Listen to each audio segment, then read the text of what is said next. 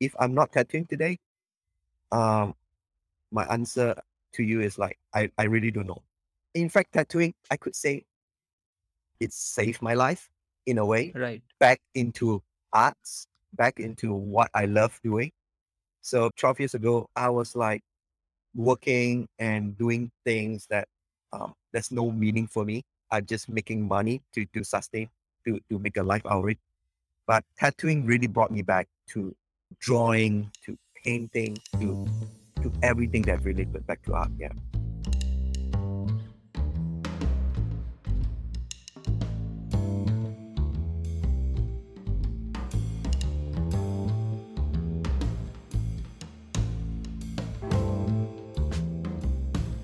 Hello and welcome to the Sneaky Art Podcast.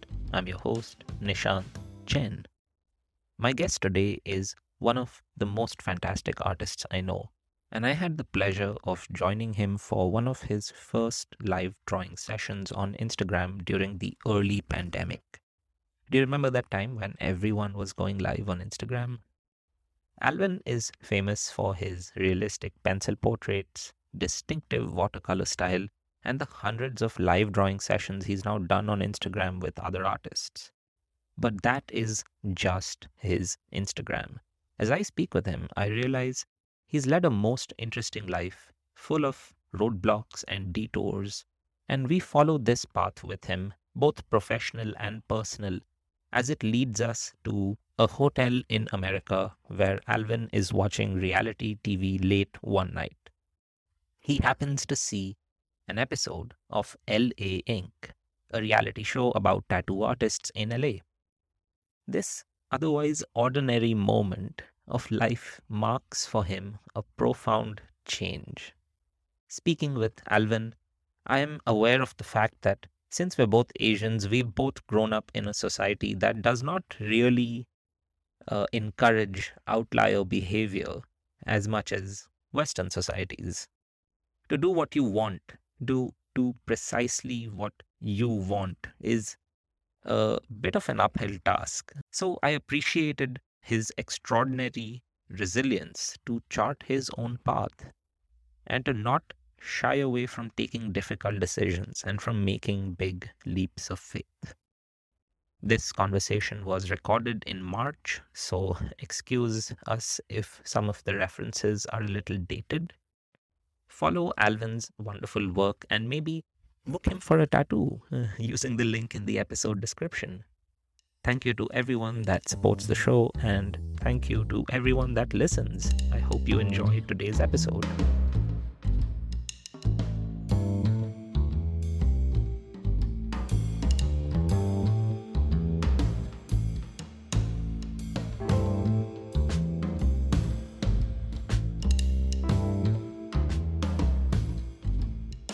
I was thinking the last couple of days is like, um, I'm almost reaching my big 50. So Oh, yeah? I realized I have done quite a bit in my life, you know.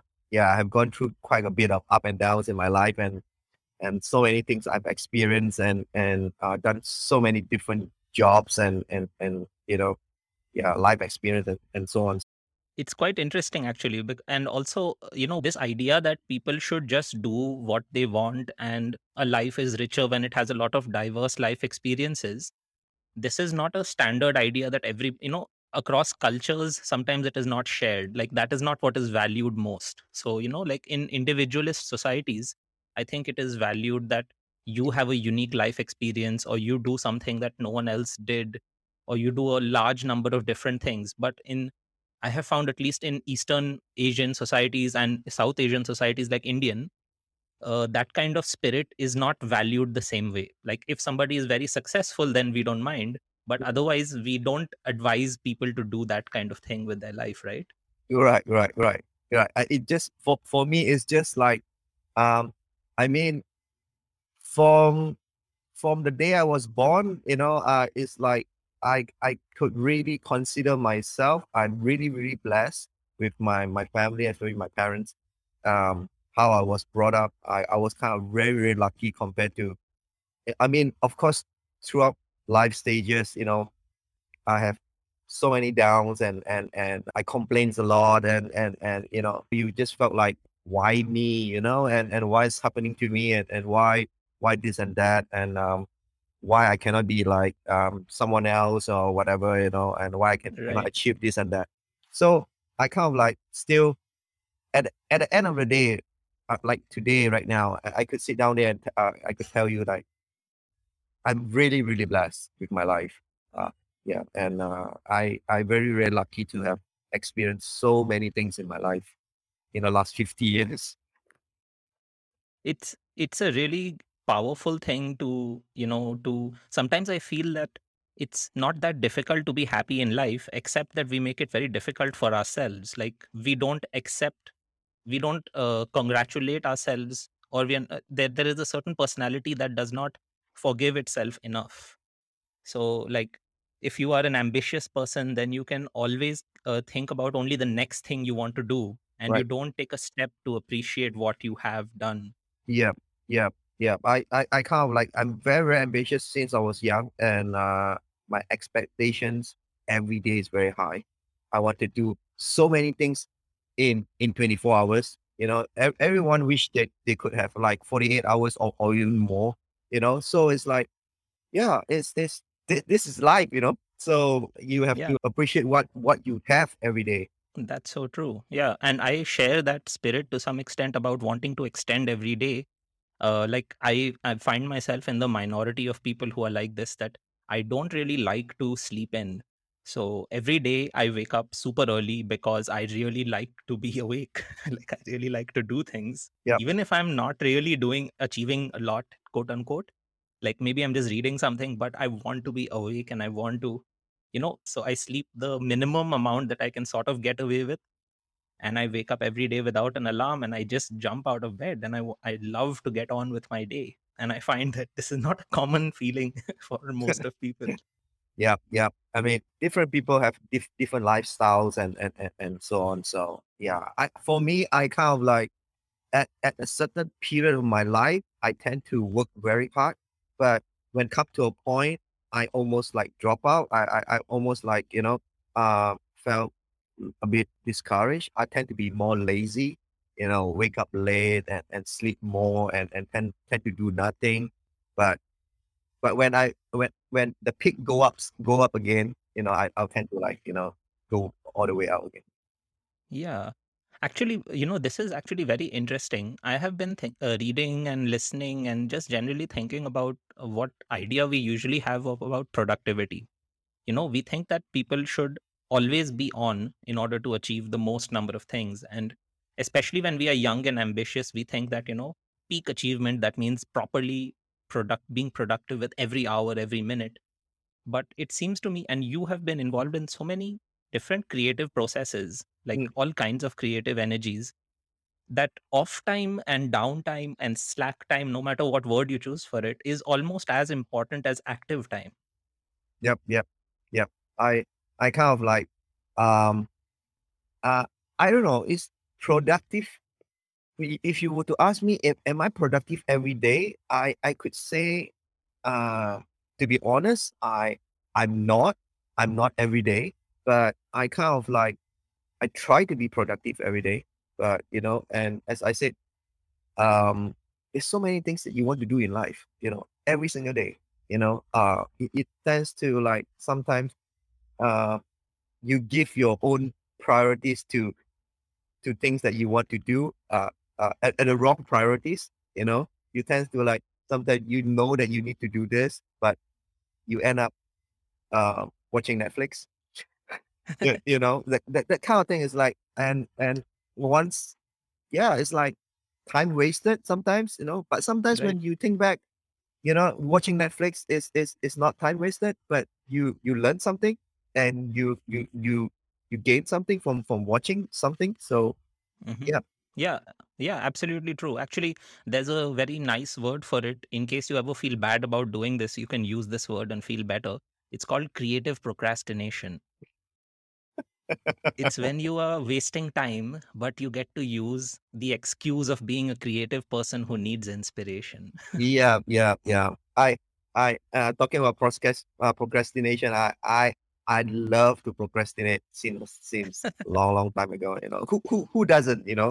Yeah, So yeah. I feel like I do it all the time, but I think people would look at your work and how diligently you do so many live sessions, and you're doing these long projects, and there are the tattoos, and there are your other activities. You do so many things. People would not think that you procrastinate. You would be like an image of efficient artist who is delivering work all the time. Right, right, right. I give I give the impression to everyone, that wow, Alvin works so hard. They're producing work every day and everything. But actually, no, no. To be honest, no. I'm very very honest with this podcast. So Yeah, sneaky art exclusive. Alvin, I just realized I didn't quite technically welcome you to the podcast. So let me just do that now. So at least I have it done. okay, Hello, Alvin. Good morning and welcome to the Sneaky Art Podcast. I am absolutely delighted to speak with you. yeah. Thank you, Nisha. Thank you for having me. Alvin, we connected for the first time during the pandemic when you got in touch with me about doing an Instagram live drawing session. And that's the first time I saw your profile and I saw all the kind of art you do. And I saw your work, I saw what we were talking about, and immediately I concluded that okay, you're an ink artist. You're a person who draws with pencils and all these blue color pencils and ink, and that's what you do because that's what I saw. And then we spoke and I learned more about your life, and since then I have followed your work on like I have followed the various conversations you've had with other people on podcasts as well as on your live sessions, and I've learned more and more things about you. And you do all these different things, and this is something that I find very interesting. As a creative person myself, I really think very consciously about how to design my life, like how to live deliberately to do the things that I want to do. And I love being able to speak with people who are doing the same kind of stuff. So when we first connected, I thought you were a line work artist who always does live sessions on Instagram. But that was not the case. That was something that you had recently started doing, and COVID was a major reason why you started doing this. Tell me a little bit about that time, those circumstances. How did you decide to do this thing?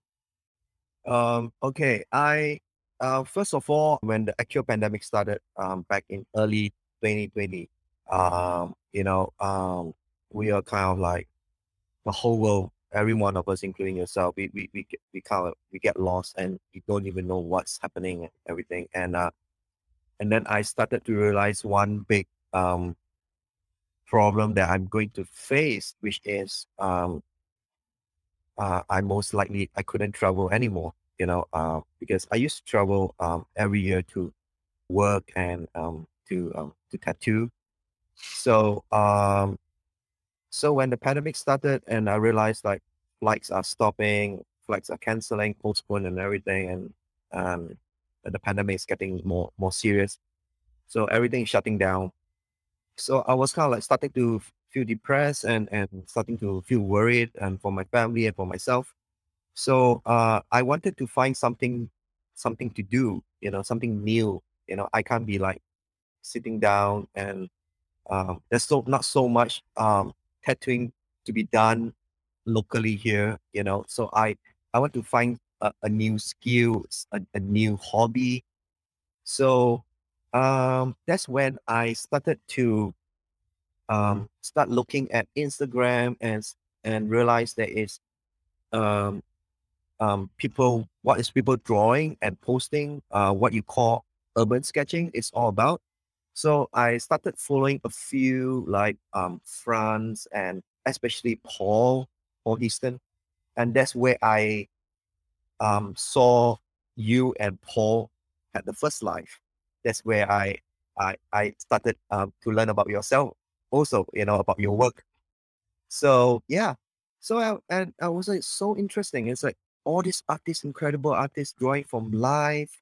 You know, I didn't even know the word urban sketching what it meant. Even though Right, I'm an right. artist for so long. So, but I know people go to draw like plain air and paint on site, paint live, but I don't know what is urban sketching all about. So it's like, okay, so I started to follow a few urban sketches on Instagram. Then I started to doing myself. Then when I saw you having your live with Paul, then I realized I could probably do that as well. Inviting artists that I admire, that give me the inspiration to start this urban sketching, to go live with me. Even that in fact my first live, my very first IG live was with Paul. Yeah, back in March, early March, 2020. Yeah, that's about 2 years, 2 years ago, exactly 2 years ago. Yeah, that was my first live. I remember I was like 10 o'clock, 10 o'clock in the morning. It was early morning for him.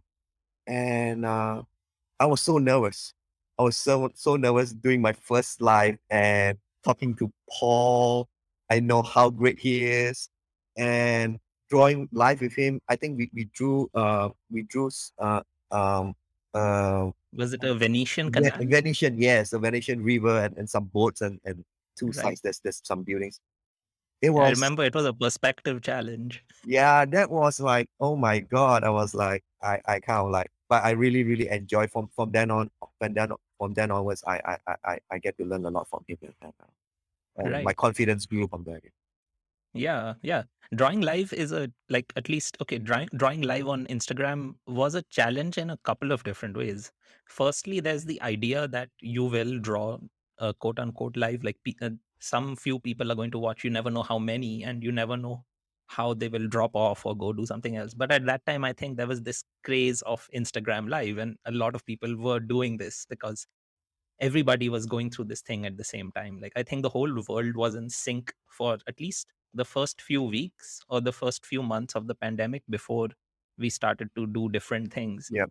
But tell me a little bit about this first experience. What were you thinking about? Were you worried about drawing live like this? As I said, I was kind of like very nervous. I don't know what I should say or what I should not say to Paul and or to the audience. So I kind of like, and also drawing live, and I know that I think probably that live, the very first live with Paul, Paul had many followers. So when Paul come into live, we we had probably about 300 to 400 viewers on that live, and of course it dropped off eventually. But I kind of nervous when I was drawing live with Paul and also chatting with him, and I was looking at the numbers of people watching. It's kind of nervous, and my mind is like juggling so many things, what I should say and what I should not say, and how to I like, and I'm the host, I'm hosting the live, so, and also drawing at the same time, and people are watching me drawing for the first time, on IG live. So I'm kind of like, and yeah, it was very, very slow process for me during that very first live, and I was kind of like, my hand was shaking, and my hand was like cold sweat and everything, and I was drawing. And during the lockdown, I was drawing all my life, especially, yeah, most of my life from home. So I brought all my art materials, sketchbooks, watercolor, everything back to my dining table. That's where I do my life is. So yeah, my wife and my boy is walking around, and so there's so many things that I it's so new to me. So I kind of like learn from there, and yeah.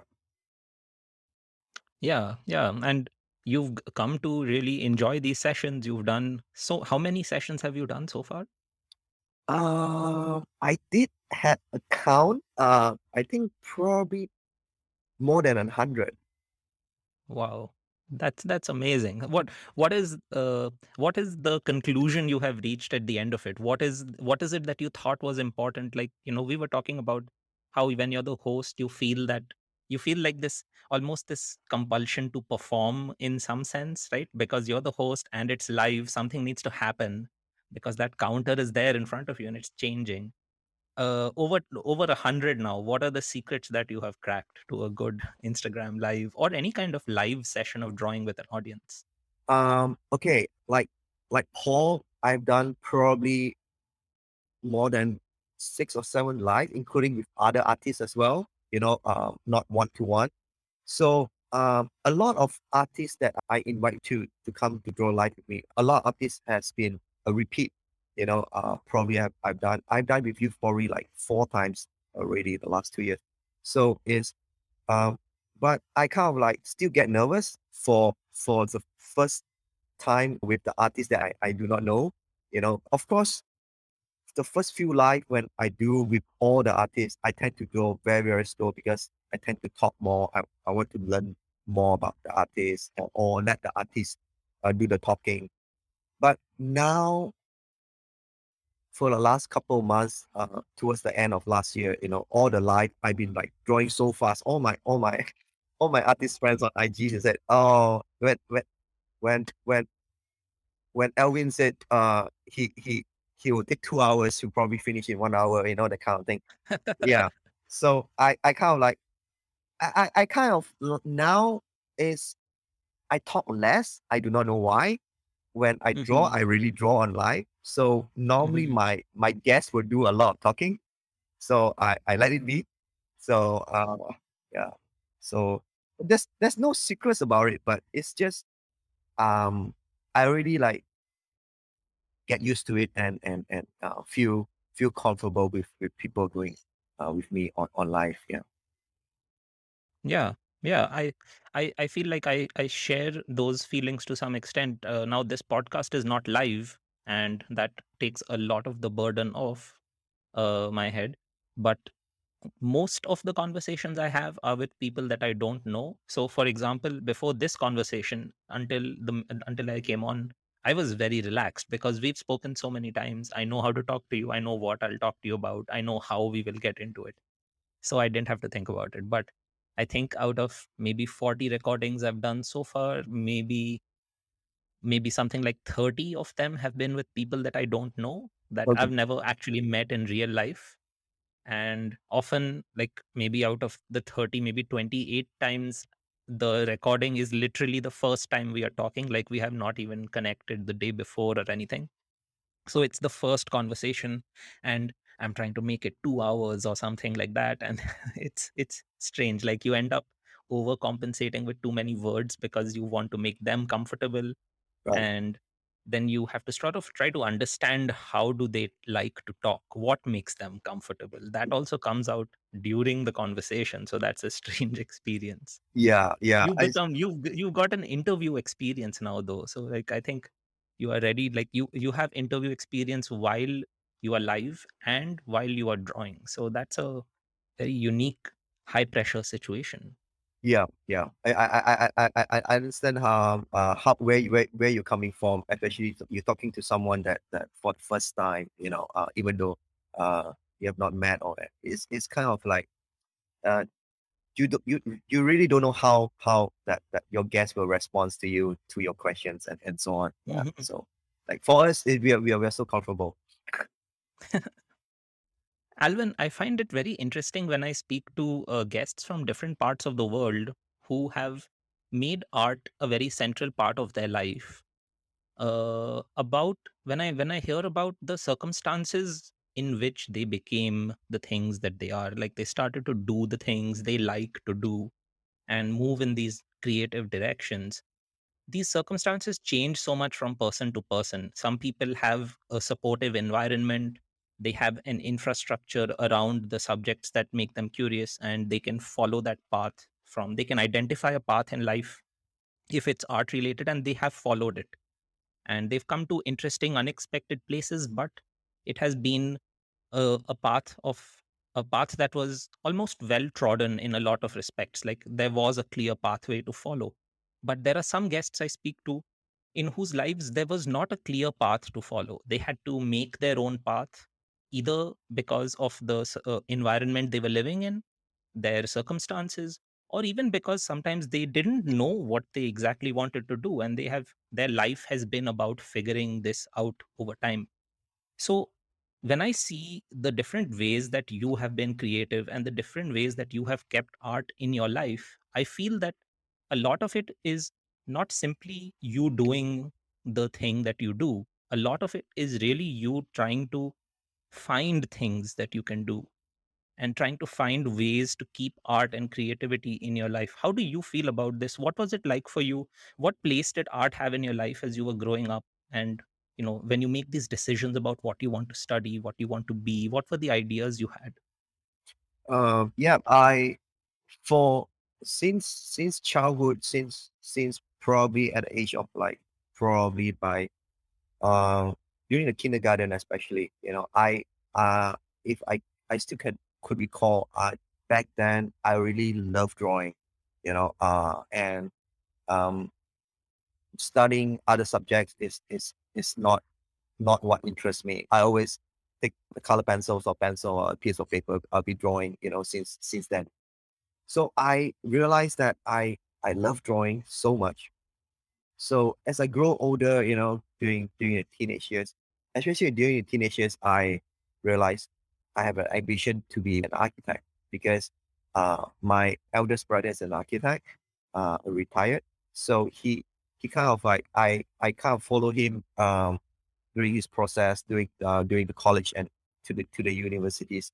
So I've seen so much of what he does. Um, Especially when he have assignments of doing all the modeling works and everything. They use the a special wood called balsa wood, a very soft wood you can just cut with a blade to build models of homes and everything. When I was young, I tend to like go and steal some of them and go to a site and do my own home, do my own like future homes and dream homes and so on. So I really like modeling, and I told myself I wanted to like design buildings and houses and think I want to be an architect just like him. I didn't realize that I want to like become an artist, fine art artist, and so on till I finished my tertiary education back in Singapore. And when I came back, um, I realized architecture is not for me. So my dad was saying, he said, you if you love art, you just come back to a local college to do whatever you want, start learning art here in locally. So I came back and end up in an art school, then learning uh, fundamental of designs, graphic design, and illustrations. Yeah. So then it goes on. When I graduate, I came out and um, for work in the advertising industry for like a couple of years, for like 3 4 years. Went to video production for a year, and and back in 2000, that was probably late 90s.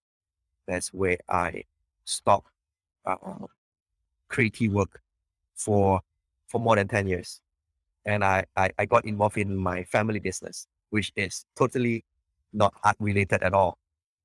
I do pest control, extermination, pest extermination. So I learned everything. I could say I could learn everything that I need to learn about extermination, pest control in my family business. I was stuck there for almost 13 years doing sales and learning about pest control. So towards the end of 13 years, during my late 20s, I started to saw what is tattooing all about. Yeah. And there's some reality shows that is back in back in the States, some tattoo reality shows like LA Ink and so on. I was watching and I was like, oh, tattooing. Really intrigued me. It's like, what is tattooing all about? It's like, oh, using a machine and dipping the ink and inking on the human skin and it's permanent. And I didn't even know what is tattoo all about all my life until I watch it on TV. So then I got so excited. I went to a local artist and I got my first ink, and I got hooked from there. And not hooked by the pain, but hooked by getting permanent art on your body, on your skin. So from there, I uh, getting more and more tattoos on myself and learning the trade from the artist that tattooing me back then.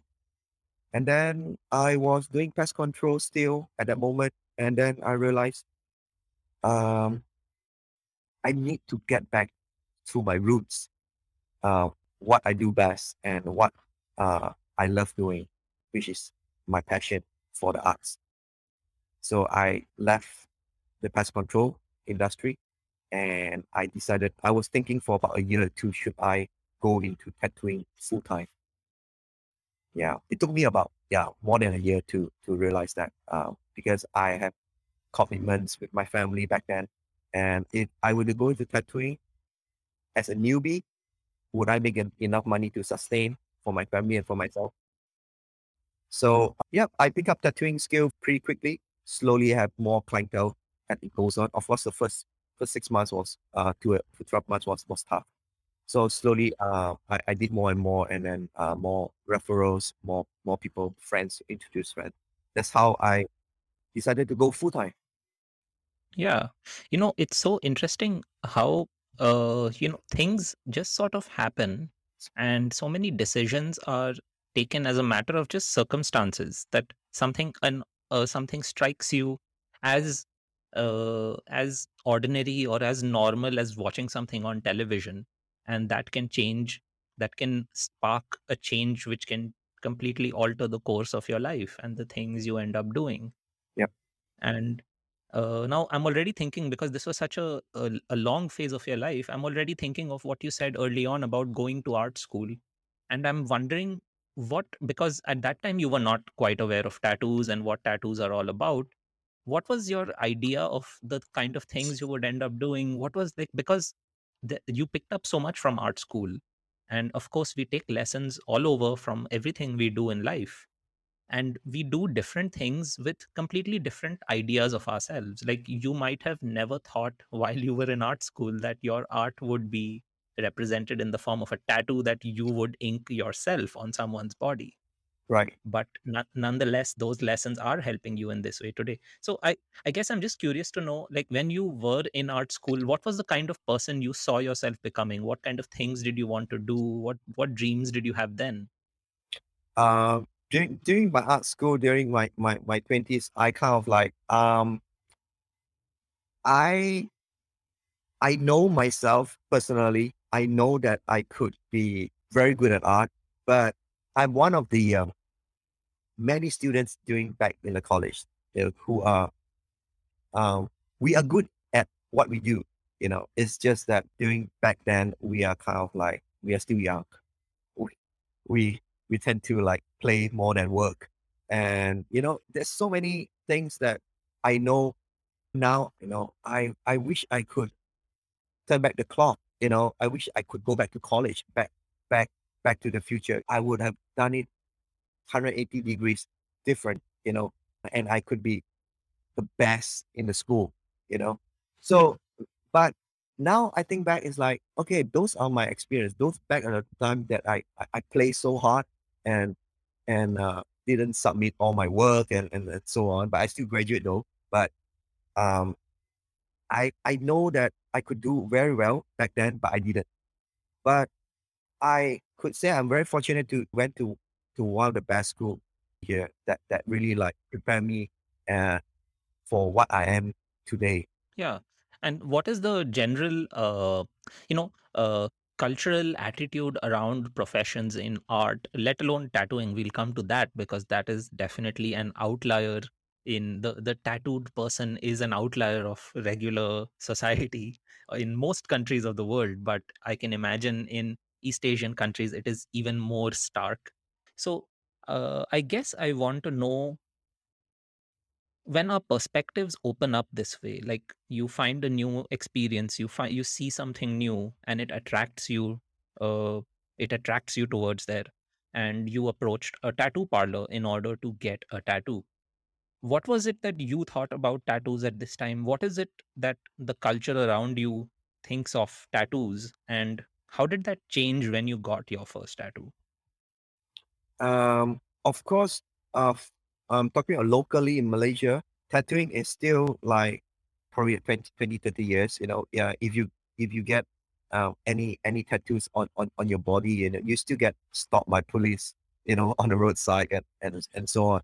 But now, time has changed. Now, more and more people have perceived tattoo as an art, as a body art. It's no longer related to gangsters or to bad people. But of course, a lot of traditional people, the older generation of people, they will still like look from your head to your toe, and they'll probably like walk away and tell their older kids, pull them away, that kind of thing. It's like, yeah, but that's getting lesser right now. And that first tattoo had meaning for you in your life, didn't it? Yes, yes. In fact, all the tattoos that I had back then, every single that I have tattoos on my hands and everywhere. Every single tattoo there is meaning to it. You know, Hmm.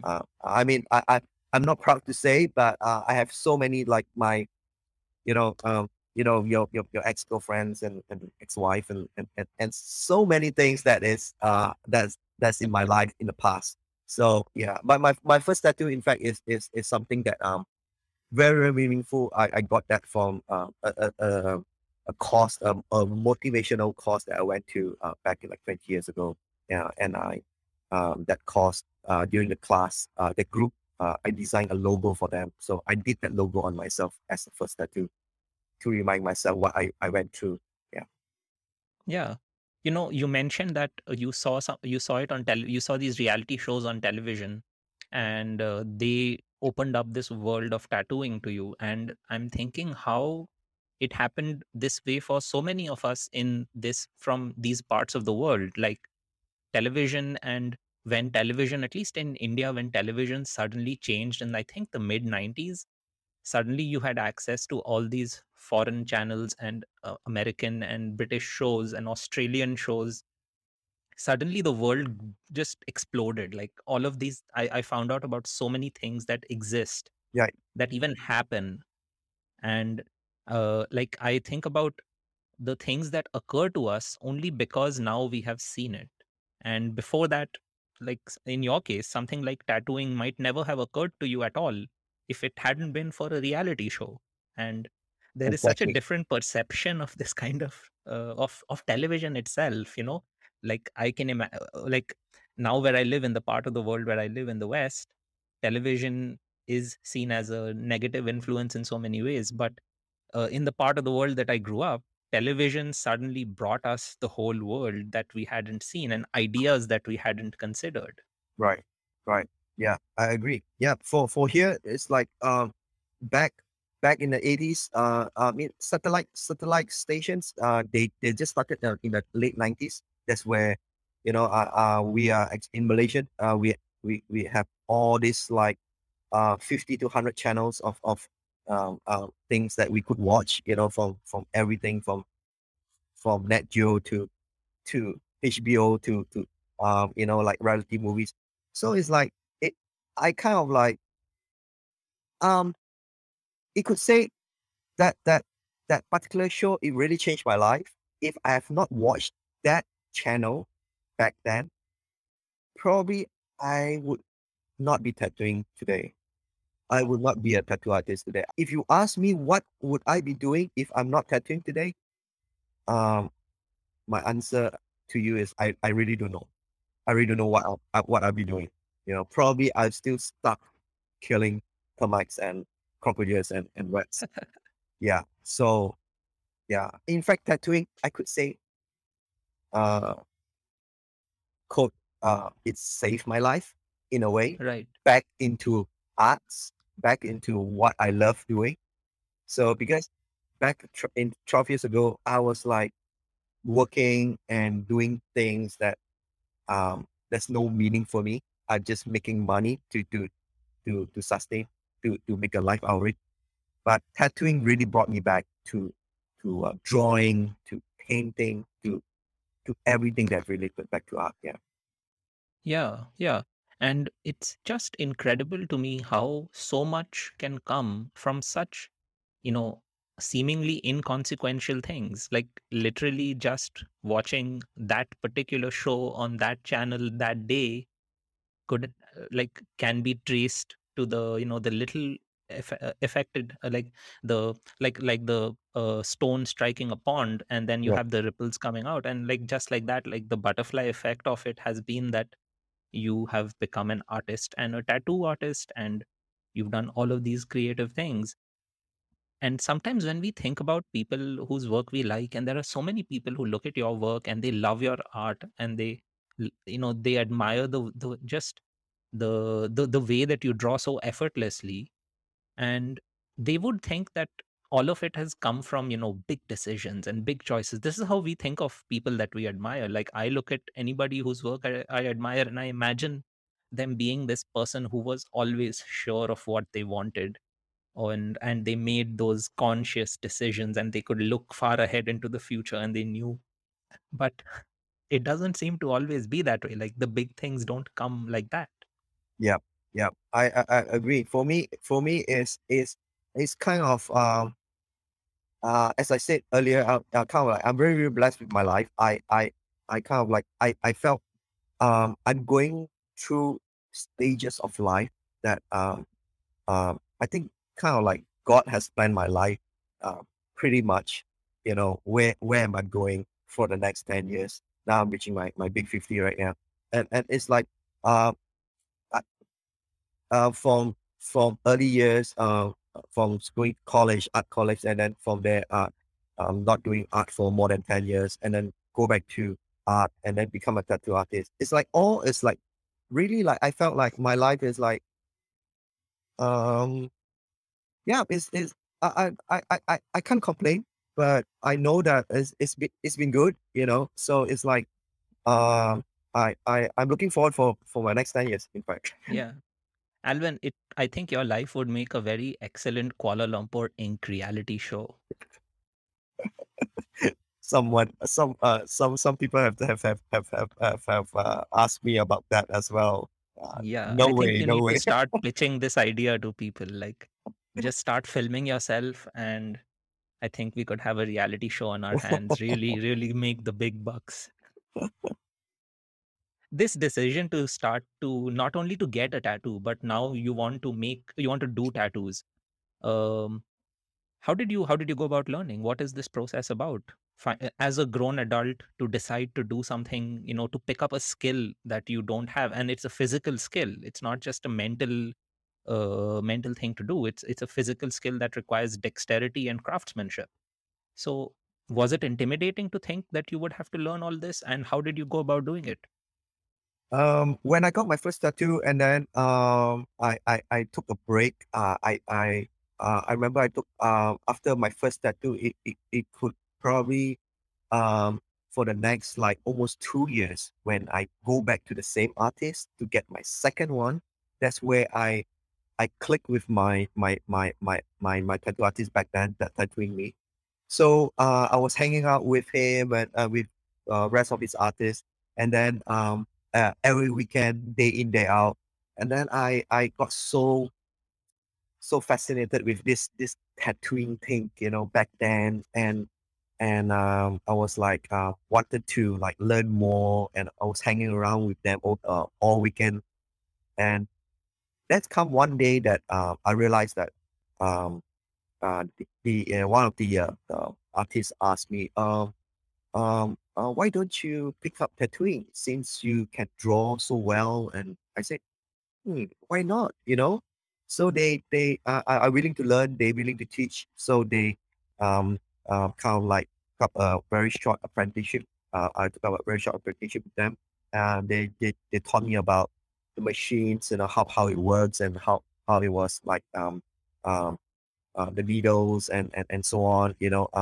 What's the process and everything from setup to the end. So I was kind of like learning a lot back then, and especially I try to like, because when it comes to tattooing, if you don't have a physical skin to tattoo on, uh, it's hard. So tattooing, a lot of people either you do it on oranges or pig skin, or whatever that is equivalent to a human skin. But I tried all of them, which is uh, not so real to me. So I started. tattooing on myself, on my leg. So I have a lot of shitty and bad tattoos back then, which is done by myself. Uh, so because tattooing on yourself is the best way to learn for me, in my opinion, is when you tattoo yourself, uh, how bad or shitty job that you put your skin in, and when it heals, you know whether you've done a good job or not. And yeah, I tattoo so many on my leg. I'm right-handed, so I tattoo my left thigh and my left leg. So that's where I pick up tattooing skill pretty fast. I learned the process and what should I do and what not. So yeah, that's how that's how I pick up. Yeah, in just a matter of months. Having picked it up as an adult person, not, not as a, like, it wasn't something that you were obsessed with since you were young. So this is a key point to me, like picking up a skill as a grown up person, because as we grow up, we people sort of make their worlds a little smaller every day. Like, there are more and more things we think that we cannot do anymore, or that we are not allowed to try new things in. But to have this attitude to learn a new skill and make that so central to your life is completely different. So is it something you feel that, uh, now that you have worked with art and so many different media, is tattooing just another media? Is it do you Would you say that line work artists generally can pick up tattooing? Um, I think because for me personally, when anyone on the street or anyone, including yourself, ask me what it takes to become a good tattoo artist, uh, I could only say one thing, one sentence: you have to be good at drawing. Yeah, it's such a very simple theory. If you could see all the best artists in the world, all the best tattoo artists in the world, you just scroll down on Instagram, you could see all the amazing work they do. You know, I could just tell you one thing: each and every one of them, they can draw very well, they can paint very well. If you want to be a tattoo artist, you make sure you're good at art. Mm-hmm. For me, when I started tattooing, like probably like 12 years ago, I started small, from a small little space, um, and then as I grew for the last 10 years, I moved to another two new places, but uh, all for the last 10 years, it was a tattoo studio all by myself. I don't have anybody working for me. I don't have any co-workers. I don't have any co-artists working for me. So you don't call it a tattoo studio, but we call it just a private studio for the last 10 years because it's all just me alone in the studio. But the last 2 years, I started to like open up and I realized that I need to um, have people working with me, because I kind of like the last because a lot of for the past 10 years, and a lot of my closest friends and clients that we became good friends, they were asking, why don't you open up your studio, have more artists working with you, so that you make your business even grow even bigger. I'm a kind of person who like to work alone. um, I don't like to be a boss and control people or asking people to do this and that. So I kind of like I know myself pretty well. So I kind of like stuck in that myself thingy for past 10 years. And also part of the reasons I travel a lot for the past 8 to 10 years. I spend like almost like 6 months a year abroad. Only 6 months I'm locally. So there's no point having a bigger studio and a bigger business. So in the last 2 years, before the pandemic started, I realized, okay, time for a change. Yeah. So now I make my studio even bigger right now, and I have a couple artists working for me right now. So yeah, that's how I decided to expand Yeah. a little bit more. That makes me a little curious, because, like, I feel like this is such a unique world created since, like, post internet, that Like you are working as a tattoo artist in Kuala Lumpur, but uh, your audience is global in a sense because of things like Instagram. And different people in different parts of the world see tattoos in different ways. They want tattoos for different reasons. So tell me about this thing. Like when you go abroad to do tattoos, are you doing a completely different kind of work there compared to the work you're doing at home? It's similar work that I do back home here. It's just I have a bigger audience outside from where I am in Malaysia. You know, my audience a lot are from the states, especially. I look at statistic from day one on my IG statistics. I have like probably like 70% followers are from the United States. So I have a bigger audience and clientele from the States and followed by the European countries from the EU and some parts of Asia like Hong Kong and Taiwan. So yeah, so I tend to like it really affected me especially the last 2 years. I couldn't travel. Yeah, yeah. Yeah. Yeah. So because I'm thinking about now, when you're doing a business, and now COVID has affected so much and just completely forced us to change how we think about what we do. But even before that, when you're doing your business, there are so many factors to success. Like there is all the physical factors around your physical space, so where you are, what it is like, what kind of people walk in, etc., etc., what your city is like. But then there are all these artistic aspects too, because your success as a tattoo artist seems to also rest upon the kind of art that most excites you, the kind of things that you can share the most on your profile and get people interested in your work. And a large part of your work seems to be portraits. So tell me a little bit about this interest. Like you make these like these very realistic portraits, and uh, you've done them in all kinds of different forms of media. You've done pencils, you've done pens, and you've done microns, etc., etc., and you've done them as tattoos. Which one do you enjoy the most? And do you find more of a certain kind of tattoo being done internationally? Is there a certain like uh, like the kind of designs people want, does that change internationally versus at home? These Um, are two very different questions, I'm sorry. no, okay, I will just jump in. Um, yeah, I always been I love drawing portraits since college days.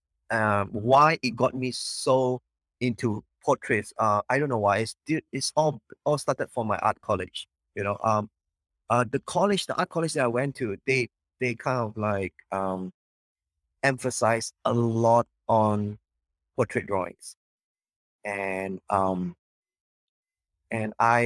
one of the students who like somehow love drawing portraits back then, and I stopped drawing for like 10 years, and I didn't even hold a pencil for more than 10 years when I was in a totally different industry, as I said earlier. And then um, when I got into tattooing 12 years ago, it got me back into drawing portraits again. I realized I haven't drawn a face for so damn long. It's like let's start drawing again. So I took out a paper and pencil back like probably like 10 years ago. And you know what? I couldn't I was bad at it. I haven't drawing for more than 10 years. Then I tell myself, it's like I need to get back to it. I need to master back at drawing portraits. And then I was I was drawing nonstop for close to 2 years, every single day. And that's where those portraits, the blue pencil portraits came in. And Mhm. that's where it was compiled into a book, where it was published a book all about my blue pencil drawing. Those are the drawings from those extensive of 2 years plus of drawing every single day. And that's yeah.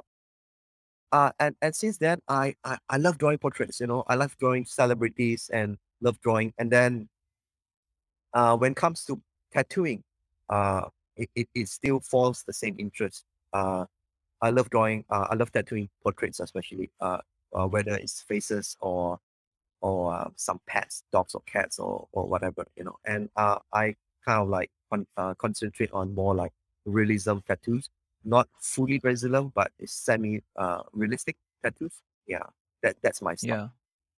Yeah, yeah. I'm thinking about portrait tattoos. Tell me a little bit about the process of finally getting that ink on the person's skin. What are the most, what are the common body parts that people like to get portrait tattoos on? And how do you approach it? Does the designing of the tattoo change depending on which part of the body it is for? Okay. The process to get a portrait tattoo is kind of first of all tattooing we need to I'm not I think you don't have a tattoo yourself, right, Nisha? So you don't know the process. Yeah, we need to get a we need to get probably normally portrait tattoos we don't do any design to it because we just get it off right hand from a photograph, a very high resolution photograph, and we try to copy like 100% into a skin by tattooing. So we need to get a stencil ready to we need to trace out every single detail of the structure of the face, the hair, you know, the hairline, everything. So we get stencil onto the skin, and that's where with a real reference next to it, and we start tattooing. So um, tattooing portraits, especially. Um, I'm not sure you have seen any good portraits. I'm sure you've seen some very good portraits, tattoo portraits, and some bad ones. So what I'm trying to emphasize is like if you can't draw, you know, I'm very, very, very blunt in my podcast, especially when it comes to this. I've seen too much of bad tattoos, bad portrait tattoos. So I always emphasize this. If you can't draw, you know, even can't you can't draw faces or whatever, you won't able to make a good portrait tattoo. As simple as that. Yeah, because uh, even from the stenciling um, um, of the face, uh, you if you get that wrong, and once you stencil on skin, you will get everything wrong. Yeah. Right. So it's very, very crucial. It's very, very important. Yeah. Yeah, yeah. And what is the typical size of a portrait tattoo? Would you do it in one session? Would you do it in multiple sessions? Because you mentioned that sometimes you have to let it, you have to give it time before you can tell how it's going. No, normally, portrait sessions it probably will go in like a palm size, like a Hmm. palm size. Probably it will finish in a session. Back then, when I was just started tattooing, it took me a long, long time because I'm still new to it. I'm still learning how to tattoo. It took me like probably like 8 hours. But now I am like gone through so many years of tattooing. I tend to like cut down the time to half. You know, I could finish Hmm. a palm size portrait tattoo in 4 years. In 4 hours. I'm assuming you don't charge your customers per hour then. No. Charging when you come to charging for tattoos, I don't for the last um my whole life tattoo artist career, I never go by per hour. Yeah. I know most of the artists in European or in the States, you know, all the artists they go by per hour. Yeah. But I Right. charge by per piece. Right. Yeah. Yeah. From That here that on. makes a lot of sense. I think like even as an artist, because I've had to sort of figure out how much I'm going to charge for my work, I have spent a lot of time thinking of different ways to do it. And the per hour system is the most, like, at least we tend to think that this is how you should think about it. It's the most neutral way to do it, like have a hourly rate and then see what your time is worth and how much time you spent. But I don't think it works, like I don't think that's the best way to do things, because it sort of incentivizes you to work slowly. If you could actually charge at an hourly rate, you would. Why would you do it faster is, a good question. Right, right, And right, that's not like, it's sort of what we were talking about productivity, right? Like, it's your on time is your off time is also your on time in a sense, and you can't just measure literally the hours that you spent uh like working on somebody's skin as the only hours that count towards, your making that tattoo. There's so much, like, it's a creativity, such a more complex process than that. Yeah, yeah. I did try for a very limited time by charging per hour back many years ago. It seems to me it doesn't work for me because when I tell the client will say, okay, I need 5 hours. That will be like $500. Let's say $100 per hour. But it tends to sometimes I know I could finish in 4 hours, but or I need more time. I could finish in, I need more time, an extra hour. So sometimes the client would feel reluctant to pay you additional because you Hmm. told them you could finish in 5 hours. So it's like there's so much conflict and also like kind of pressure me to work faster or work slower Hmm. on an art piece. So it's kind of like it will kind of like jeopardize my reputation and also my art. So Yeah. I rather go by per piece and I take my own sweet time to do it. Right. Yeah, I absolutely agree. uh Generally, on the subject of pricing, have you had has it been a like learning curve for you to understand how to price yourself? Because of course, now with your previous work as in pest control, you have a very, you have these you have an hourly rate then, I guess. And people have, there are these standard numbers to go by, how much you should charge, etc., etc. But suddenly now you are in a creative field and a lot of things are not measurable anymore. What was it like for you to start to charge for your work? Did you have to account for generally spending habits in Kuala Lumpur, in Malaysia, versus outside? Um, For even till today, I could say normally sometimes I tell some of my closer clients that they're coming back to get more work from me. I say is you kind of getting a very good discount if you're getting work for me locally. If you were to getting work for me abroad, uh, because for me to travel and also all the expenses I need to, I definitely I charge much higher Hmm. when I travel. But for people who are staying locally in back in Malaysia and clients in Malaysia getting tends to if they would do the conversion currency and everything, they are they pay so much less to get tattoo for me in Malaysia compared Hmm. to people in the States or anywhere else. Yeah. So it's kind of like, um, and also the currency wise, Malaysian currency are getting smaller and smaller. Yeah. So it Hmm. kind of affect me, as I said, it affect me very badly in the last 2 years, in fact. Yeah. So Right. Yeah. You've over the last 2 years, is with the time that I've seen your work, I've also seen you do so many different kinds of things, like so many different kinds of artistic expression. When the first time we did a live, I remember you mentioned that you wanted to get into different media, you wanted to try colors, you wanted to try canvas.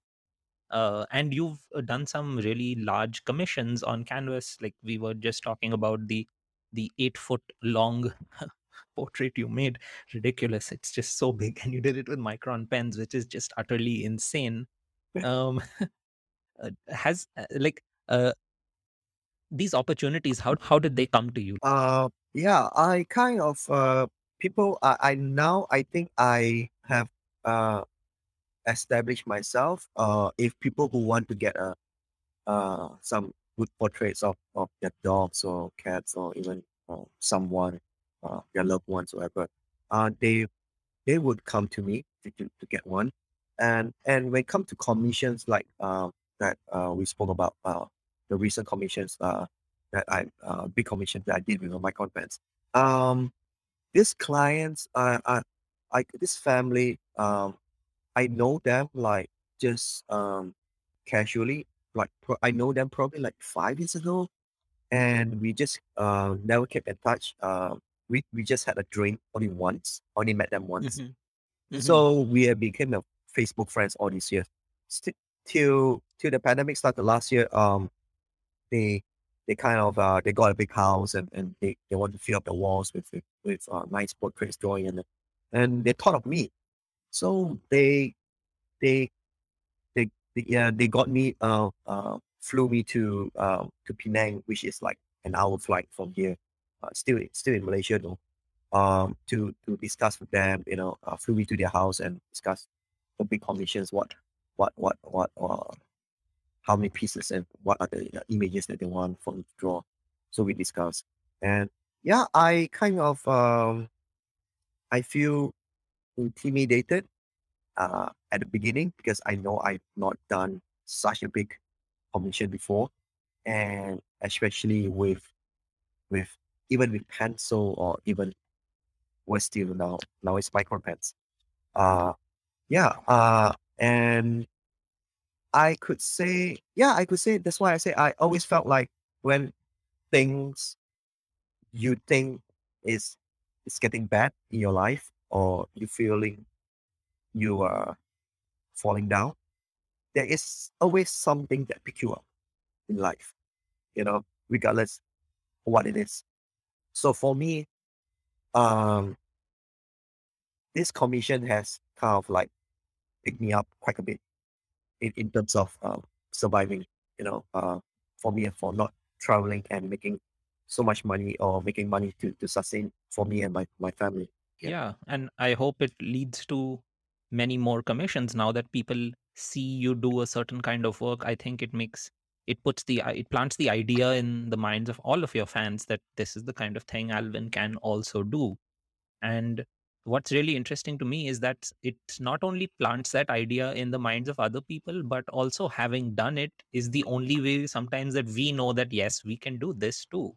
Like you were mentioning how it was intimidating for you because you'd never done anything like this. Yep. And I was thinking in 2019, so just before the pandemic, the autumn season before the pandemic, I got this opportunity to draw on a canvas, and it was exactly half the size of the canvas you did. So this was 4 by 4 feet, and it was to be shown at this big event in Chicago. And I had never drawn on a canvas before in my life, and I didn't know how I would draw at this scale because I work with fountain pens. Right. But I said yes immediately because I just really wanted to do it. And I wanted to find out how am I going to make this happen. It's going to be fun. let's Right. let's put this enormous pressure on myself Yeah. and I will have to find a solution Same because same what here. else? Yeah. So I drew on a 4 by 4 foot canvas with fountain pens and markers and microns, and I think I drew like 10 or 11 different hotels, the entrance of different hotels and different features they had inside them. So that was a lot of fun, but I didn't have the challenge of making a portrait at scale. I guess what I want does this change? How does change, like, going from small to large to really large? Does the portraiture challenge change with scale? Um, yep, yep. It's definitely more challenging compared to just um just to scale wise. Of course, it's more challenging, but uh, I just felt like the most challenging part for me and the most um intimidating part is um I'm not drawing something that is on a piece of paper like a small commission with my blue pencil or pencil, because if that goes anything goes wrong, I could just throw the paper away. But Mhm. for my big commission like this, I with a pen, with of course I draw with pencil first with an outline, a rough sketch, but with a pen. But I can't afford to do any mistake, so that's where the pressure comes in, with such a big scale. So there is, to be very honest, the of I've done 5 pieces right now, um, four smaller pieces and one 8 by 4. There is, of course, there is some minor um, mistakes here and there, but I know how to cover it up, with my Right, pens. Yeah, that's where, right. your experience comes in. Yeah, but, yeah, that's the pro and cons of you know uh, doing things for the first time. Yeah, yeah. So true. I think so much of experience is about learning how to nicely hide mistakes, I find.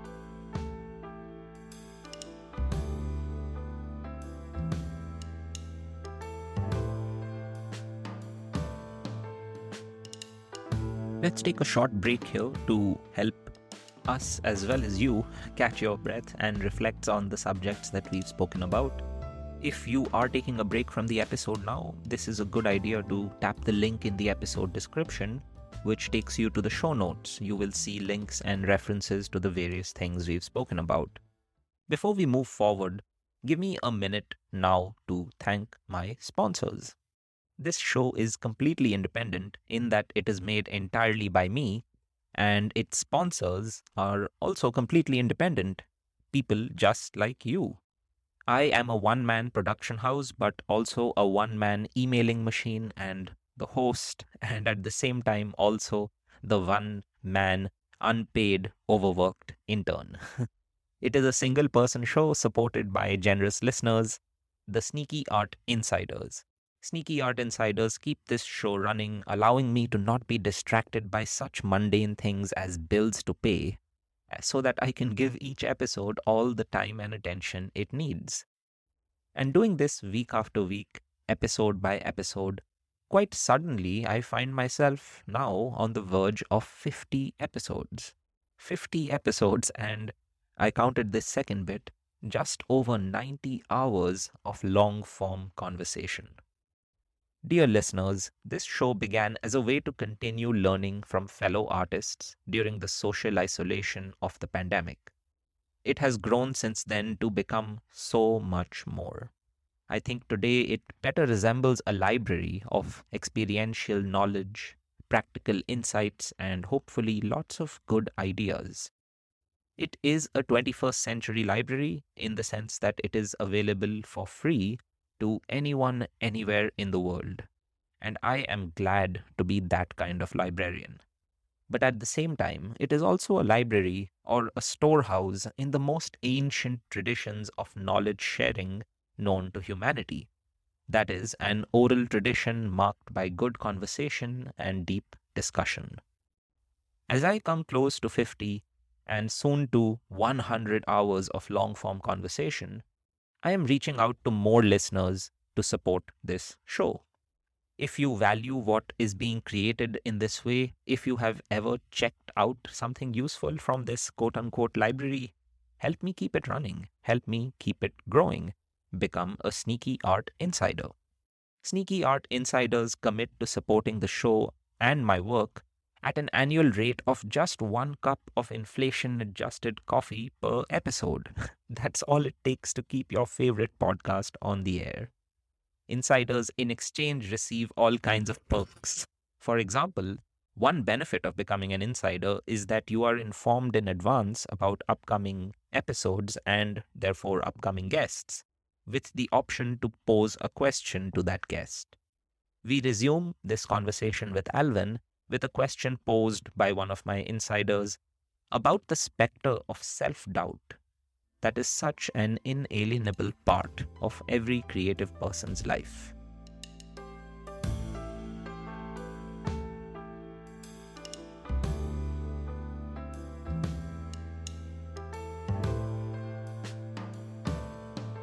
I sometimes I open up this opportunity to the people who support my show. I ask them to pose questions for my upcoming guest recordings, and I mentioned you as well and the work you do. And one of the questions that I received generally for all my guests, so I think it's kind of apt to ask you, was about the place of insecurity or self doubt in the creative life. Like, you have done work across so many fields and you have climbed the ladder to learn so many skills. What has been like, what has given you confidence, and how have you dealt with this ghost of self doubt and imposter syndrome that we have sometimes about whether we can do something? Um, self doubt. Uh, I have self doubt with every single day. It's kind of yeah. I mean, I give my friends or the audience or my followers the impressions that I work so hard every single day, and I have the talents, and I can do almost anything with any medium. But to be honest, I self doubt myself every day, and I kind of like um I felt the lack of confidence every single day. But I tend to like pick up um right away when I felt, I'm a bit, not confident on doing certain things. Whatever. I will just step aside and just relax and watch some Netflix and come back to the work. But Right. for me, I think is kind of you need to not to give up. What I can say, if I have given up many times in my life on many things, even on not only on work, even on life. But uh, I I could say, you know, as I people people grow older, people get wiser. I think I've especially grown wiser in the last 2 years. I don't know why. Mhm. Probably because of the pandemic. It helps me to grow so much more open mindedness and felt like I need to live this life, you know, um, to the fullest, to do what I love, and I tell myself I'm not young anymore. I whatever I can do, commissions, tattooing, whatever, I could probably do this for the next 10, 15 years, you know, till my hand shakes, till my eyes can't see anymore, So it's like kind of like I need to like do it to the max. These are my last chance in life to do all this thing. Yeah. So I keep telling myself every day I keep motivating myself. And on the other hand, um, what keeps me going is people that inspire me every day. You know, my wife, my friends, my artist friends, people who I see great works on IG every day. I see as I'm flipping IG every day, I was like, wow, it's great. This super amazing. Let's keep going. I tell myself keep going to not to reach that level, but you know, keep going and enjoy the process and you know, live life. Yeah. Right. Yeah. And I have sometimes found that endurance of this kind, like you mentioned, that if you have self doubt every day, there are moments and there are occasions when you succumb to it. You are made helpless by it. You really don't. You stop believing in yourself, even if it is for just a little bit. So in the long run, I don't think anybody has not had those moments, but endurance, therefore, is more about getting back up and continuing rather than never falling, which is sort of what we tend to think it needs to be. We think it needs to be this clean, perfect thing, right? Like that's part of the image of accomplished artists, the ones who never have these moments of doubt Yeah. or never have any failings in front. Like, the perfect sketchbook is one of those ideas that there are no bad drawings in it. Therefore, this person has no flaws. hmm Yeah. For me, I from young, I know I'm a perfectionist. I want things to be as perfect as possible. Things that um in a house, like probably it's something that's like out of alignment. I would just go there and align it back. That kind of thing. It's like, but I'm not that. that's so perfect right now. As I grow older, I tend to like, okay, just put that aside. I tend not to see it anymore. Kind of like that kind of thing. But I I think for my life, I have the word that you said, endurance. I have endured quite a bit in my life, and I think I have this persistent that I want to achieve certain things that I'm persistent enough to reach certain level that I want to achieve. Yeah, it's the kind of like you have to persevere and keep going. Yeah, that's all. Yeah. Yeah, yeah, yeah. And in connection to the idea of endurance, I was also made so curious by finding out about these endurance exercises that you were up to sometime last year. I think you were doing some very long treks. I saw you in with a group of people, and then I found out about this polar expedition that you were part of in 2019. And it seems like a completely different part of you. So please just tell me everything about it. I have no idea about this part of your life. That is my kind of like little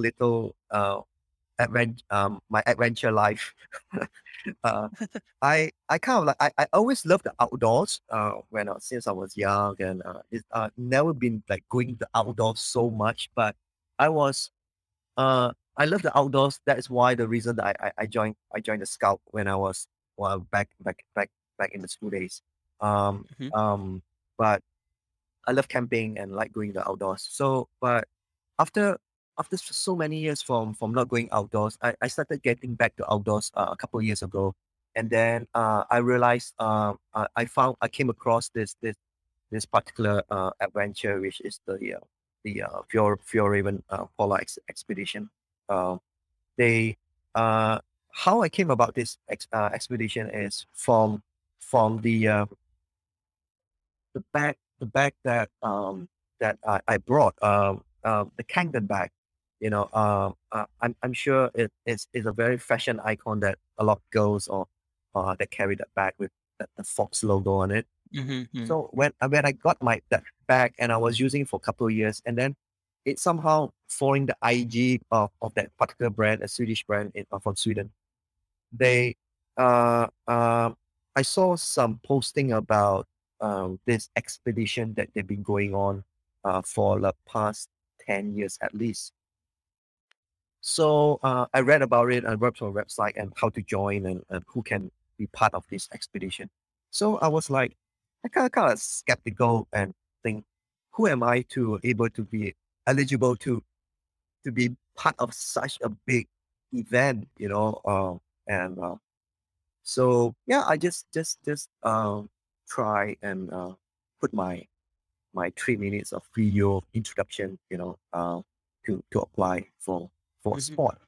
So every year they given the 20 spots for 20 winners from the globe, from around the world, from different regions from around the world. So I was kind of like I represent the Oceania region, which is 7 countries for under the Oceania region.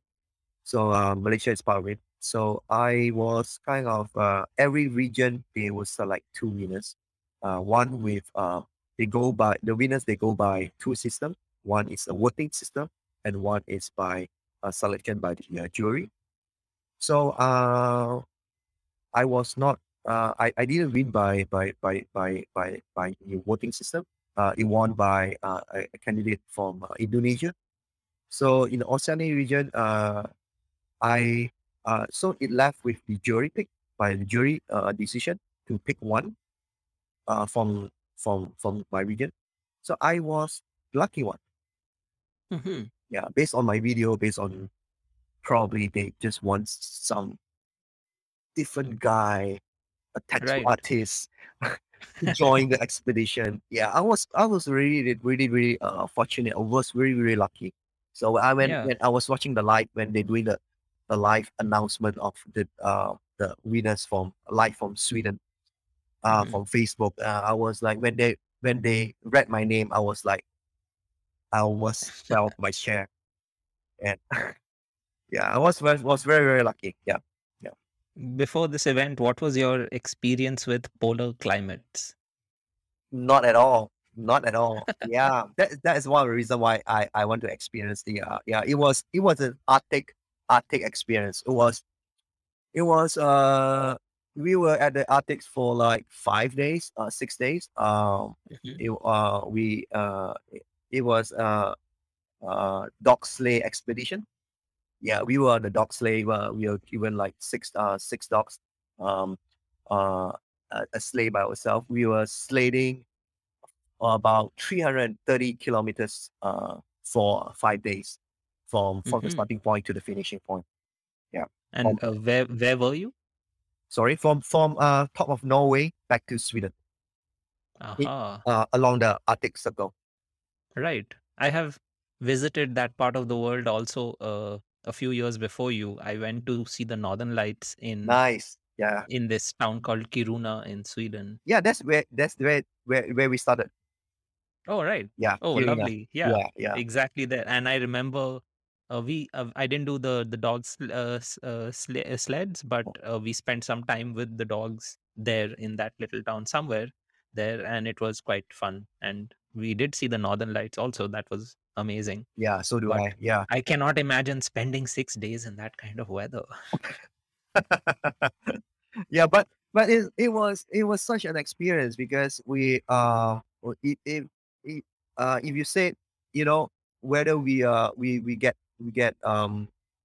uh comfortable with the weather or not, because for the 5 days, I think one of the nights that it went down to max like -20, but I don't Mhm. feel we are having that temperature of -20, but it's just that it's an expedition uh, uh, by this company, Fjordraven, which they produce outdoor gear. So we are fully equipped from head to toe Right. with the gear. So we are fully protected and fully like, so we are having a good time, in fact. Yeah. I think they wanted people from tropical climates specifically so they could prove the worthiness of their gear, that even people who have never seen this kind of world before can spend time here if they wear our clothing. Exactly. Which also makes me think that part of the selection process must have been your ability to pronounce Fjallraven. Fjallraven, is that right? How Fjordraven. do you pronounce? Yeah, Okay, Fjordraven. Yeah. okay. I wouldn't have made I that. See, I I I I would have I I messed this one I up. I tried to learn that for for quite some time before I make the video as well. Yeah. It's not our fault, right? That kind of company in India and Malaysia are not the target market for their clothing. No, not really. Yeah, it's especially the all the thick clothings, all the parka and so on. Yeah, Yeah. yeah. This time when you started doing these live sessions, you also discovered the urban sketching hashtag, and that made you curious about this practice. I remember I pitched it to you also in our live session. Um, but you didn't immediately start, of course, because things were in lockdown and there was not any urban sketching opportunity for you outdoors for a little while. But then you did eventually start doing it. Can you tell me a little bit about the first experience and what it's been like? How had did you enjoy urban sketching? Yep.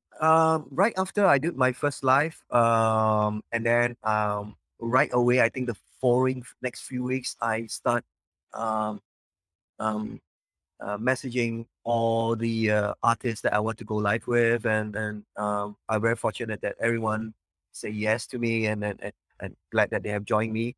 In the past, um, I learned so much from them and from myself. I can say that I have even improved my drawing skills.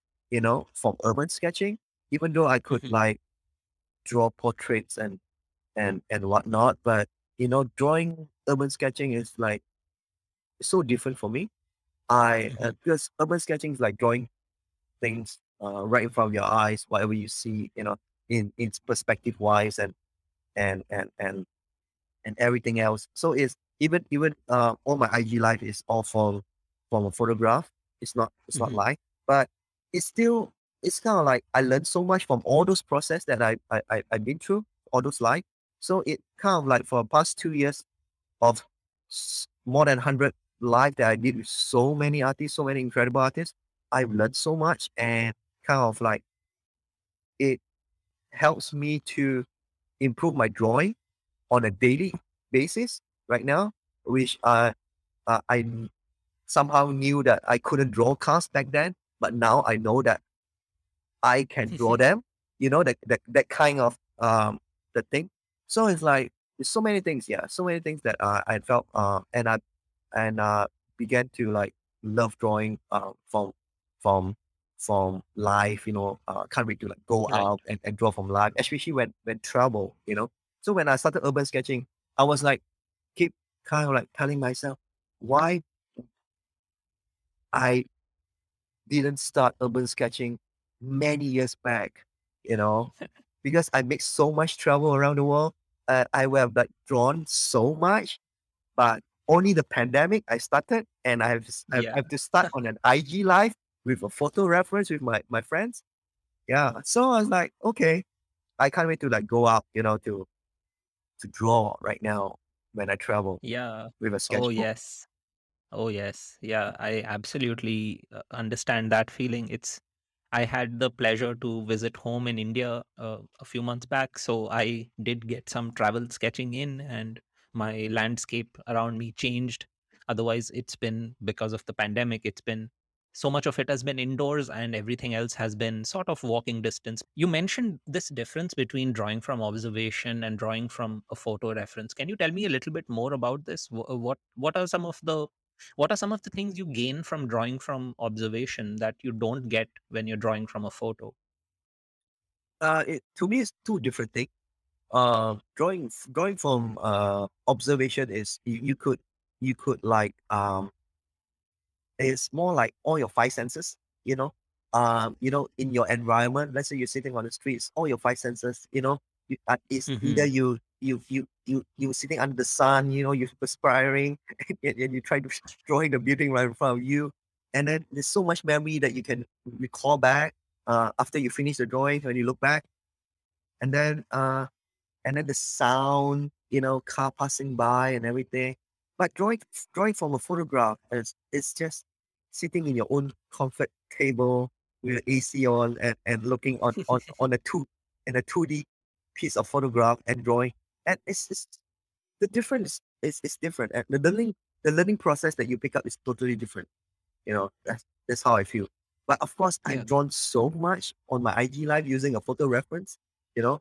But so sometimes there is a few chances that last year when Malaysia opened up, I joined the local urban sketchers, Kuala Lumpur urban sketchers to go out to draw. I Hmm. kind of like tends to like, oh, you know, it's so different from me looking at a photograph drawing on my table and now on sitting on the street with a stool, and it kind of like it's so different. It's I find it a bit harder because I have not Hmm. get used to it, you know, Yeah. drawing from observation. Yeah. So Yeah, I've come to the point where I think drawing from like it's the situation has flipped for me. Now drawing from a photo is much harder than drawing from life. Like if I especially, and I think this especially with respect to drawing people, because I feel like I draw more naturally when I'm drawing from observation, and I would personally rather draw a portrait of someone really just looking at them than from a picture now, because I feel that drawing from a picture, I'm almost trying to recreate the magic that happens when I draw from observation. And I think this is basically the difference here is just that I really came into my art and my style when I was drawing from observation. And in your case, you spent a lot of years drawing from photo references, and that has crafted your style and your approach. right, And it's an interesting difference for you to start drawing from observation at this point in time. yeah, yeah, yeah. So it's like the opposite from your experience and my experience. Yeah, yeah. Yeah. So Yeah. I kind of like yeah, I just can't wait to like, you know, could travel again and just bring my pen and sketchbook and need to start drawing, really, really drawing a lot from outside, outdoors than Absolutely. indoors. Yeah. Yeah, absolutely. And I hope that I get to join you in some of these sessions in a beautiful future world where these pandemic concerns are behind us. Yeah, definitely. I can't wait to go back to the States and probably, I've not stepped foot in any part of Canada yet. Yeah, and one of the best reasons that I did I got from all my IG life is like I met so many friends, so many good friends, good artist friends like yourself, from all parts of the world, from Hmm. Europe, from Canada, from the States. Um, yeah, I can't wait to like we get to meet someday, get to travel to your country, to your states, to your home, uh, you know, uh, go out for a meal and go out to hang out, to draw our hearts out, that kind of thing. Yeah, it's going to be a blast. Yeah. Yeah. Um, Now, with things the way they are, we can't really be sure whether things are opening up for good or if there's some kind of nasty surprise around the corner. With all of these, so much is in doubt, but still, as creative professionals, and now part of your business is to be online, part of it happens in the real world with the tattoos and the art commissions. But so much of it is supported by your online presence and your online activity. It's such a crazy challenge if you really come to think about it, to coordinate our work in this uncertain times. So I guess I just want to know, what are some, I wonder if goals is the right word, what are some targets that you want to meet this year and next year, as an artist, as a creative person, as a creative business owner, and the things that you're already doing, maybe the things you're excited to start doing in the near future. Um. I think for this year, I still there's so many uncertainties. You know. Probably. Uh, hopefully everyone we don't want a war to break out. um and even the pandemic is everybody is like from the pandemic is going to the endemic phase right now. Everybody's living with it right now, and but I still kind of like afraid to travel, because for me, for Malaysian to travel to abroad, and if I would just stuck there and I couldn't come back, my family is here, so it's there's so many things that it's not sure and kind of like worrying. But what I could see for myself in the next 12 months, especially I would like want to like try to get more clientels here, try to like establish myself more here, that let people know that I kind of like stuck here right now. You want to get work for me, better get it for me right now. and and like to like nurture my artists, those artists that work in my studio, bring them up to a to a higher level, to guide them, and probably by end of the year, we are talking for the last 2 years since they joined. We'd like to bring them to Europe for one of the biggest tattoo conventions, to have for them to experience in for their career. So for myself personally, I think I hope to do more commissions in the future. Hope to get more commissions, and for me to not just tattooing, um, but also doing commissions of drawings and on other things. And also would like to get into. I started like a few pieces couple months ago, like 6 months ago, on oil painting. So I really want to go into oil painting, from a smaller scale to a big scale. Hmm. Yep, that's something that I could see myself doing in the next 12 months. Yeah, yeah. All of it sounds especially lovely to me, because all of it seems to come from the same source of your curiosity and your interest and your passion to do things. And I find that, however tough it gets, the creative life is really fulfilling in this regard, that if you have creative goals or targets or things that you want to achieve as a in creative spaces, it's always exciting. And there's this quote that an art not an he isn't an artist, he's a writer friend of mine shared, and he shared this during the pandemic, around these times of even political uncertainty. And he said something that made a lot of sense to me, that I've imbibed. And he said that the worst time to be an artist is the best time to be an artist. Alvin, we both uh, come from worlds where, you know, it's not often encouraged that people step out of line. Like, I've had a few opportunities to explain my life, my creative decisions recently, because I've been featured on a couple of podcasts, and I had to explain the world that I was coming from, in which this is not done. Like, people don't do odd things that they just felt like doing. Generally, people do things that the society around them is doing, or the things that that society deems as worthy things, that these are okay professions, these are things that respectable smart people should study, and these are things that you should not, and therefore you will not do them. But we listen to interesting people, and I try to talk to people who are doing interesting things, precisely because so much can happen if we follow our own passions and follow our own curiosity. What would you say to people who struggle with this decision, of following their own compass or following what the people around them do? How do you empower such people? How do you ask them to think about their life? Tough one. Um, what I can say is, if you have a dream, you have a goal.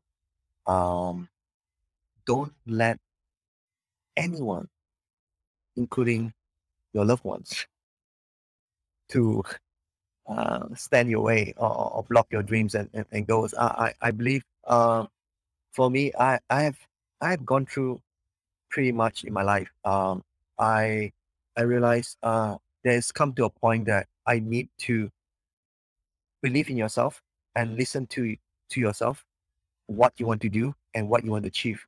Don't let anyone to interfere or influence you, or have bad vibes on you, and telling you not to do this, not to do that.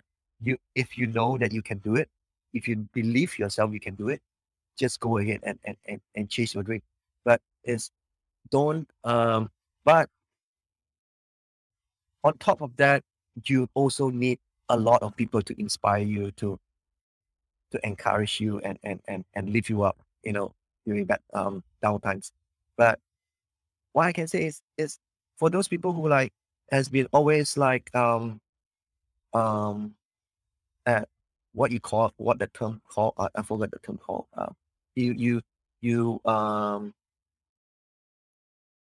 you've been like, not to say timid, or not to say like introvert, or whatever. It's just, um you have to like open up and be yourself, and Hmm. if you know you can do it and you want that something in life to so bad in your life, just go for it. Yeah. Yeah.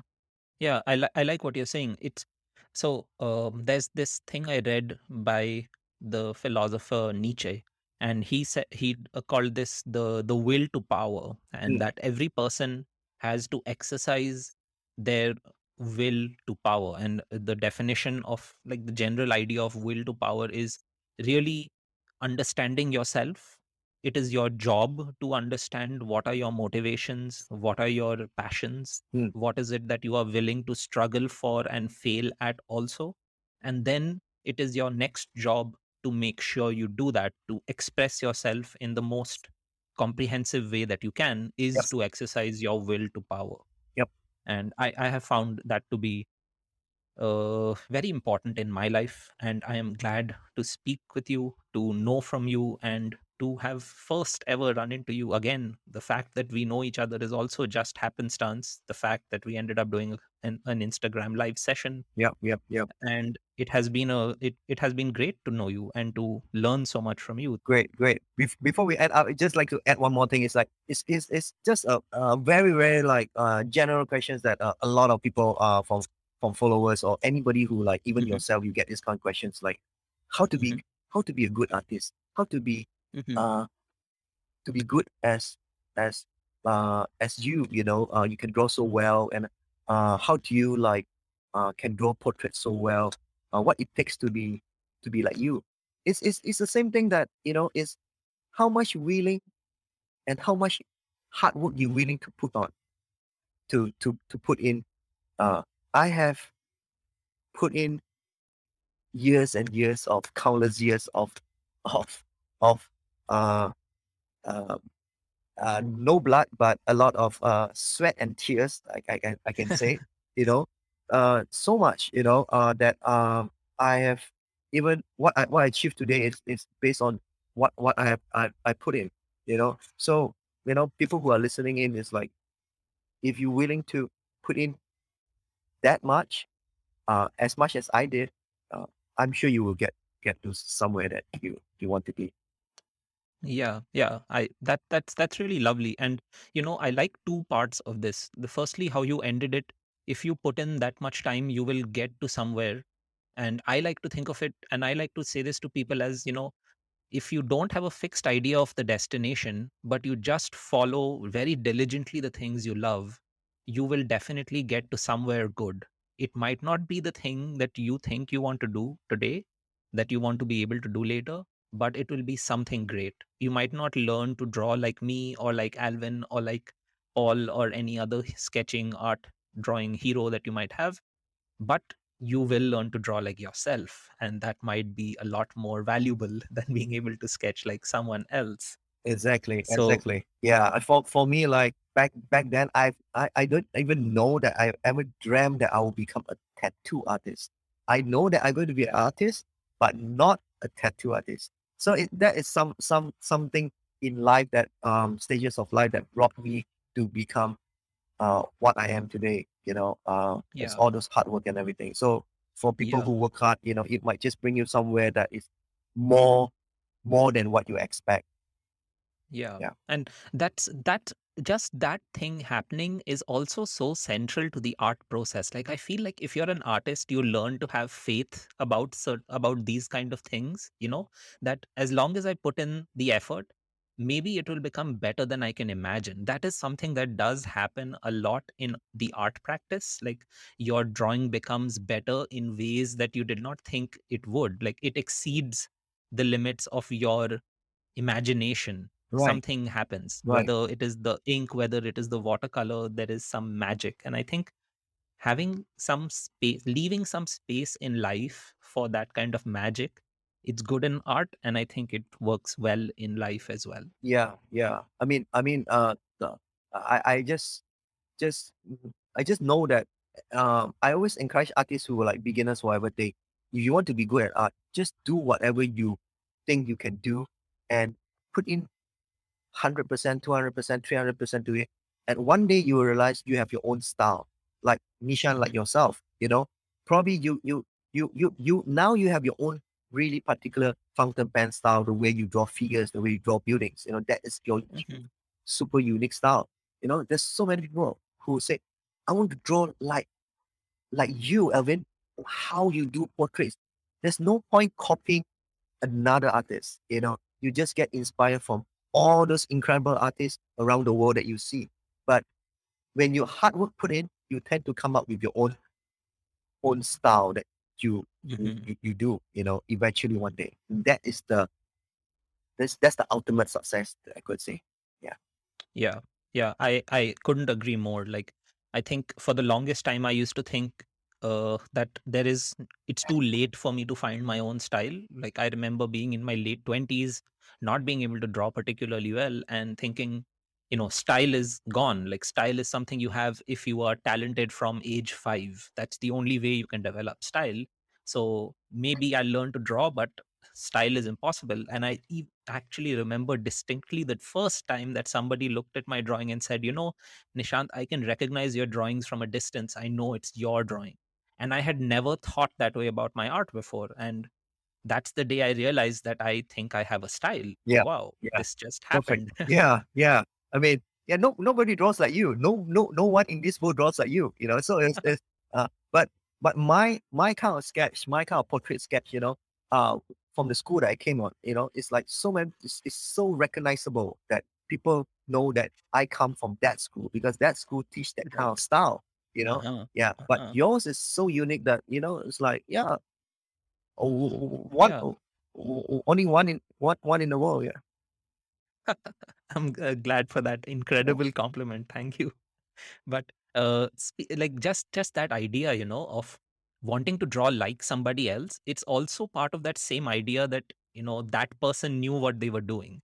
I think it's so much more useful if we follow the model that somebody followed in their life rather than following the decisions they took. So, for example, if somebody wanted to draw like Alvin, the solution is not to go to art school and then not do art for a decade and then become a tattoo artist and then draw and then you will draw like Alvin.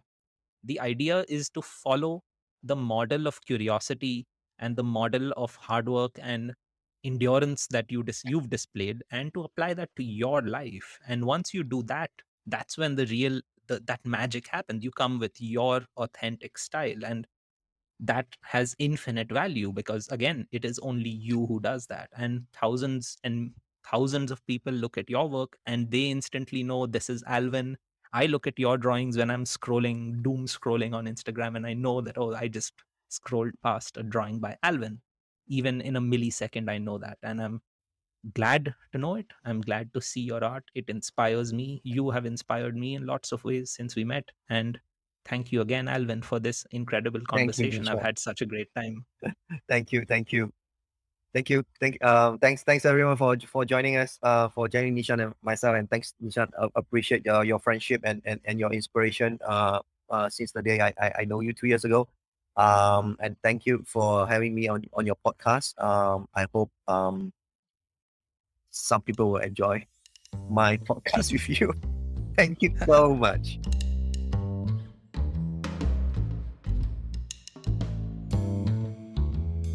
Thank you for listening. I hope this conversation gave you some good ideas. If you have thoughts that you would like to share with Alvin or myself, if you have lingering questions that you would like answered, please reach out to me. I share show notes from this episode on my Substack. Find the link to my Substack in the episode description and drop a comment on the post to share your thoughts. Find also links to Alvin's amazing work in the episode description. Thank you for your time, thank you for your attention, and I'll see you in the next one.